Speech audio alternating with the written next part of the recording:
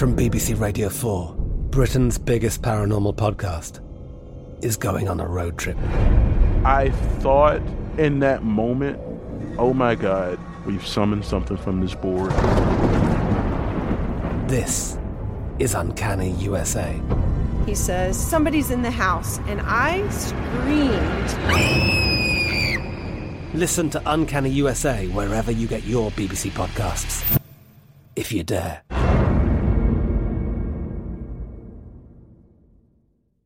Xfinity has free premium networks for everyone this month, no matter what kind of entertainment you love. Addicted to true crime? Catch killer cases and more spine-tingling shows on A&E Crime Central. Crave adventure? Explore Asian action movies on Hi-YAH. Searching for something extreme? Check out skating, snowboarding, and more on Fuel TV Plus, the global home of action sports. And find crowd-pleasing bops on iHeartRadio's Hit Nation playlist. There's new free shows and movies to love every week. Say free this week in your Xfinity voice remote. Hey everyone, this is Jodie Sweetin from the podcast How Rude, Tanneritos. I've been needing a quick getaway with my family, and the 2024 Hyundai Santa Fe is the perfect vehicle to take us there. It has standard third-row seating, so I'm able to pack my entire family, plus pets, in the car, while also having enough room for our camping essentials. Available H-Track all-wheel drive will get us through any dirt trails, and available dual wireless charging pads will ensure we never have to worry about getting stuck with a dead phone in the middle of nowhere. Visit HyundaiUSA.com or call 562-314-4603 for more details. Hyundai, there's joy in every journey. There's a lot happening these days, but I have just the thing to get you up to speed on what matters, without taking too much of your time. The 7 from the Washington Post is a podcast that gives you the 7 most important and interesting stories, and we always try to save room for something fun. You get it all in about 7 minutes or less. I'm Hannah Jewell. I'll get you caught up with the 7 every weekday. So follow the 7 right now. Hey, history enthusiasts. You get not one, but 2 events in history today.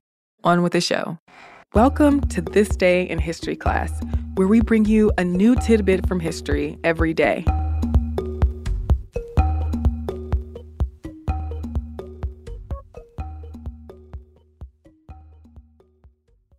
The day was April 2nd, 1979. In the Soviet city of Sverdlovsk, or modern-day Yekaterinburg, people began getting sick with fevers, coughing, and vomiting. A deadly plume of anthrax spores had been released from a military microbiology facility, causing at least 64 people to die and 96 people to be hospitalized. At least, that's what was revealed to have happened after the incident. For years, the Soviet Union claimed that meat tainted with anthrax was responsible for the outbreak and denied that an accident had happened. The anthrax leak, which caused an epidemic that lasted into May, has been called the biological Chernobyl. Anthrax is an infectious disease caused by the bacterium Bacillus anthracis. The bacterium produces spores that can lie dormant in soil for decades. People can be infected in a few ways. Cutaneous anthrax occurs when a person touches an affected animal or animal product. People can get a gastrointestinal anthrax infection from eating an infected animal. But the deadliest type of anthrax infection is pulmonary or inhalation, which has a 90% fatality rate in people who are not treated with antibiotics. When a person breathes in a high concentration of anthrax spores, the bacteria multiply and produce toxins. Then the infected person starts to experience symptoms like a shortness of breath, cough, body aches, fever, bloody vomiting, and fainting. Because anthrax spores are easily found and produced and are microscopic, they are an ideal weapon for bioterrorists. The Sverdlovsk leak wasn't an act of bioterrorism. It was accidental, but it harmed and killed many people nonetheless. In 1972, most countries signed the Biological Weapons Convention, which banned the development, production, and use of biological weapons. The Soviet Union was one of the signatories. But the convention didn't ban bioweapons defense research, and it did not institute a compliance and monitoring body. In October 1979, a newspaper in West Germany ran a report that said there had been a germ accident that caused thousands of deaths in the Soviet Union. And in early 1980, that same paper reported that in April 1979, there had been an explosion at a secret military installation near Sverdlovsk that released anthrax spores into the air. There was word that Soviet military had made efforts to decontaminate the area once the spores were released.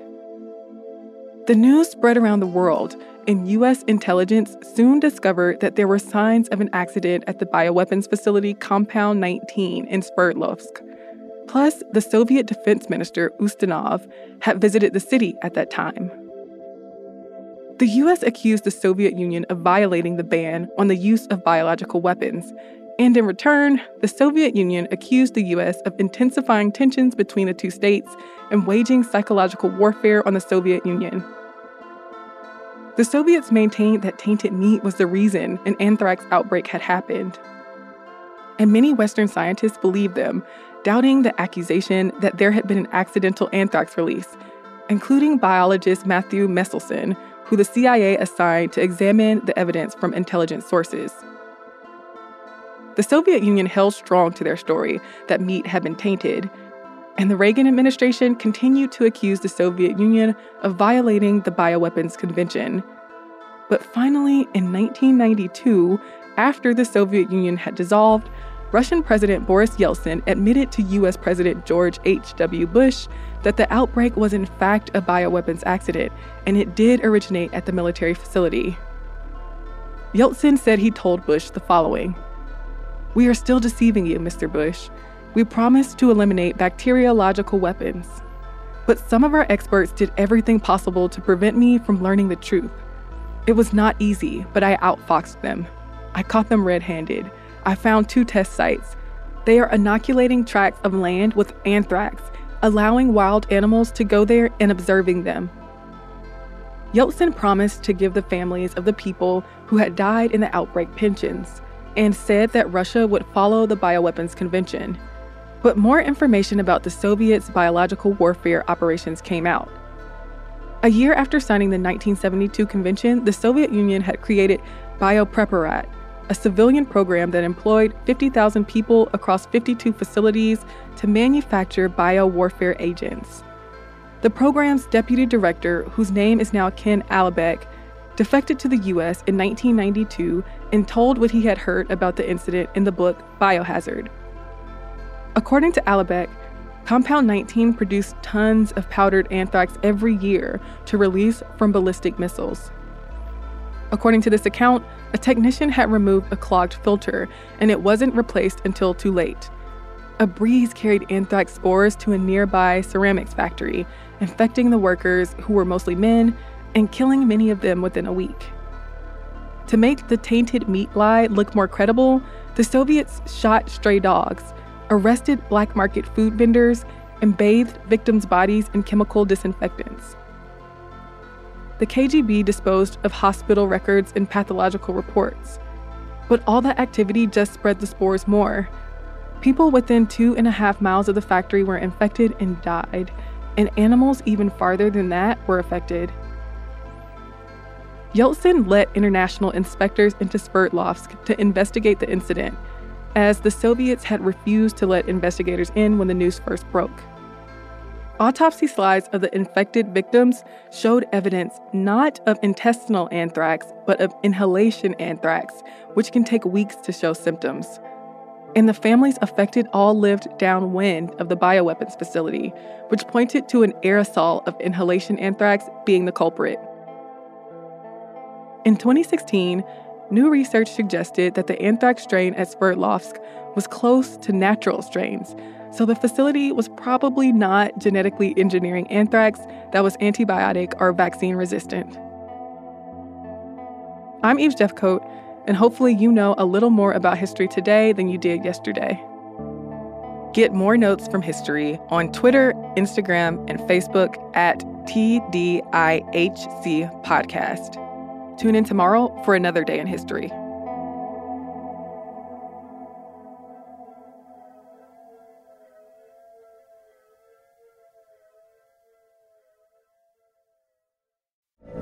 From BBC Radio 4, Britain's biggest paranormal podcast is going on a road trip. I thought in that moment, oh my God, we've summoned something from this board. This is Uncanny USA. He says, somebody's in the house, and I screamed. Listen to Uncanny USA wherever you get your BBC podcasts, if you dare.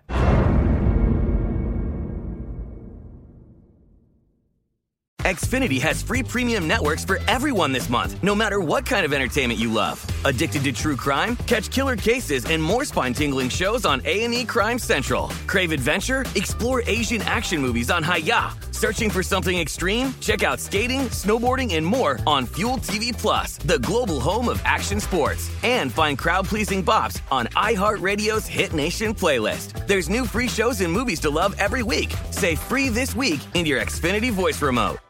This episode is brought to you by Navy Federal Credit Union. At Navy Federal, it's been the mission to help the military community for over 90 years. And not just help them, but do everything to make sure they not only grow, but flourish. That's why Navy Federal Credit Union has all kinds of great savings and investment options like share certificates with sky-high rates. So don't hesitate. Start growing your finances today with a variety of savings and investment options. Navy Federal Credit Union. Our members are the mission. Savings products insured by NCUA. Investment products are not insured, not obligations of Navy Federal and may lose value. Finding the right news podcast can feel like dating. It seems promising until you start listening. When you hit play on Post Reports, you'll get fascinating conversations and sometimes a little fun, too. I'm Martine Powers. And I'm Elahe Azadi. Martine and I are the hosts of Post Reports. The show comes out every weekday from The Washington Post. You can follow and listen to Post Reports wherever you get your podcasts. It'll be a match, I promise.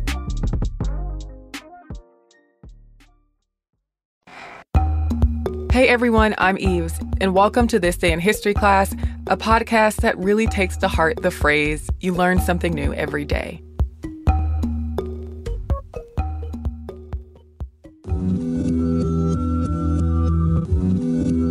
The day was April 2nd, 1929. Irish mercenary Patrick Murphy accidentally dropped 2 bombs over the border town of Naco, Arizona. The bombing of Naco marked the first time the U.S. was hit with aerial bombs by a foreign agent. Starting in early March of 1929, General Jesus Maria Aguirre and General Gonzalo Escobar led a rebellion against the government in northern Mexico. The Escobar Rebellion, as the conflict is known, aimed to overthrow Mexican President Portes Gil. Escobar accused Gil's administration of corruption and being an instrument of the former president Plutarco Elias Calles. The rebellion took place largely in the North Mexican states, including Sonora. The governor of Sonora, Fausto Topete, supported the rebellion against the federal government. Topete sent his armies to invade Naco, a Sonora border town that at the time was held by federal troops who supported President Gil. Sonora was important because it was an international port of entry and a key railroad junction. Many residents of Naco, Sonora fled to American Naco, anticipating the rebel attack. Others fortified their homes. The siege of Naco began in late March of 1929. Both sides began carrying out air attacks. Rebels bombed mostly on the outskirts of Naco, Sonora, and they also bombed the Southern Pacific Railroad yards. But they were also hitting the U.S. side of Naco. One of the American mercenaries that the rebels hired was Patrick Murphy. Before he turned up in Arizona, Murphy had been charged with manslaughter in Alabama after his mechanic died in a plane crash. Murphy had a small biplane that he used to carry out bombings for the anti-government cause. He stocked his plane with bombs made of dynamite and scrap metal stuffed into cylinders. Some of the rebels' bombs did hit trenches in Mexico, but others fell in Naco, Arizona. On April 2nd, 2 of Murphy's bombs fell on the U.S. side. A photographer and a reporter were wounded. Glass shattered in buildings. Murphy's bombing runs also damaged a post office and a car, though nobody died from them on the U.S. side. An article in the Independent Record out of Helena, Montana, referenced the April 2nd bombings, saying the following: "In retaliation for the bombing of Naco, Sonora, this morning by rebels, 2 Douglas bombing planes from General Abelardo Rodriguez's air squadron flew over the rebel camp southeast of Naco at noon today, dropping explosives. The aviators reported by telephone to Rodriguez's headquarters at Mexicali LC across the line from here. Reporters and spectators gathered at the border to observe the rebellion. But by early April, Murphy's plane was shot down by a Mexican soldier. He escaped to rebel lines, then headed to the U.S., where he was arrested by American authorities for violations of U.S. neutrality laws, along with other American mercenaries. He was taken to jail in Nogales, Arizona, but none of the Americans were ever prosecuted. The rebels were defeated in the siege of Naco, and the Escobar Rebellion was suppressed by late April. What happened to Murphy after he left jail is unknown. I'm Eve Jeffcoat, and hopefully you know a little more about history today than you did yesterday. If you want to hit us up on social media, you can do so at TDIHC Podcast. You can also send us an email at thisday@iheartmedia.com. I hope you enjoyed the show, and we'll be back tomorrow with another episode. For more podcasts from iHeartRadio, visit the iHeartRadio app, Apple Podcasts, or wherever you listen to your favorite shows. I'm Katya Adler, host of The Global Story. Over the last 25 years, I've covered conflicts in the Middle East, political and economic crises in Europe, drug cartels in Mexico. Now I'm covering the stories behind the news all over the world in conversation with those who break it. Join me Monday to Friday to find out what's happening, why, and what it all means. Follow The Global Story from the BBC wherever you listen to podcasts. Xfinity has free premium networks for everyone this month, no matter what kind of entertainment you love. Addicted to true crime? Catch killer cases and more spine-tingling shows on A&E Crime Central. Crave adventure? Explore Asian action movies on Hi-YAH. Searching for something extreme? Check out skating, snowboarding, and more on Fuel TV Plus, the global home of action sports. And find crowd-pleasing bops on iHeartRadio's Hit Nation playlist. There's new free shows and movies to love every week. Say free this week in your Xfinity voice remote. We are the voice of NASCAR. The green flag is in the air, and we are underway. The Great American Race. The Motor Racing Network. NASCAR Cup, Xfinity, and Craftsman Truck Series Racing live on your hometown radio station and MRN or NASCAR.com. Martinsville, Talladega, the Chicago Street Course. We have the side-by-side action and last lap passes for the win. Photo finishes. Ryan Blaney will win. The voice of NASCAR, the Motor Racing Network. Xumo Play is your destination for endless entertainment. With a diverse lineup of 350-plus live channels, movies, and full TV series, you'll easily find something to watch right away. And the best part? It's all free. Love music? Get lost in the 90s with iHeart 90s, dance away with hip-hop beats, and more on the iHeartRadio music channels. No logins, no signups, no accounts, no hassle. So what are you waiting for? Start streaming at play.xumo.com or download from the app and Google Play stores today. All you can stream with Xumo Play.